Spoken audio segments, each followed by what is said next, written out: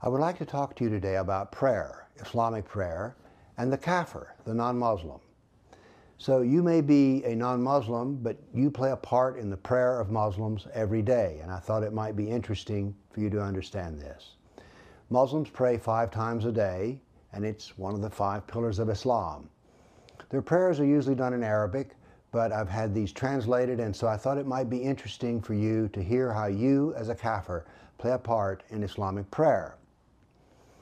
The first prayer: O Allah, we ask you for help and seek your forgiveness, and we believe in you and have trust in you, and we praise you in the best way, and we thank you and we're not ungrateful to you, and we forsake and turn away from the Kafirs. So here's our first mention as a Kafir, and it's Muslims are supposed to turn away from us. At least they pray to do that. Well, why is this? Well, there are no less than 12 verses in the Quran which state that Muslims are never the true friend of a Kafir.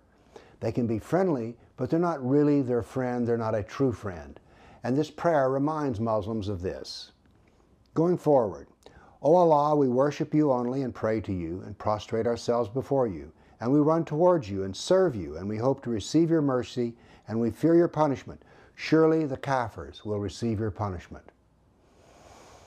Again, I mentioned to Kafirs, and Kafirs are going to hurt and suffer in hell, because the Quran is filled with vivid descriptions of hell. There's over 100 references to hell, and they're not just mentioning hell, they give vivid pictures.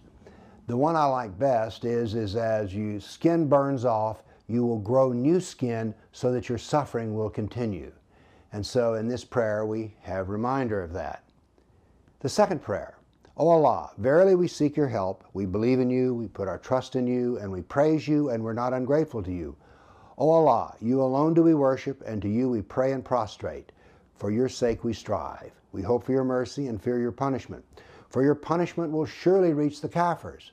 Again, another reference to Kafirs and how we are going to suffer. But it goes forward and says this: O Allah, punish the Kafirs of the people of the book who are preventing others from following your way. Now this slightly odd reference means that Christians are keeping others from joining Islam, and this prayer is to help defeat that action. Now the third prayer is more than a prayer, it's the first surah, the first chapter of the Quran. And it has 7 verses. In the name of Allah, the Beneficent, the Merciful. All praise is due to Allah, the Lord of the worlds, the Beneficent, the Merciful, Master of the Day of Judgment. Thee do we serve, and Thee do we beseech for help. Keep us on the right path, the path of those upon whom Thou hast bestowed favors, not the path of those upon whom Thy wrath is brought down, nor those who go astray. Well, who is Allah angry with? Well, Allah is angry with the Jews. And who has gone astray? Well, these are the Christians. They're the people of the book who have gone astray. So here we have references in 3 prayers of the Muslims towards the non-Muslim, and they are all negative without exception. They all ask for suffering to be brought to them.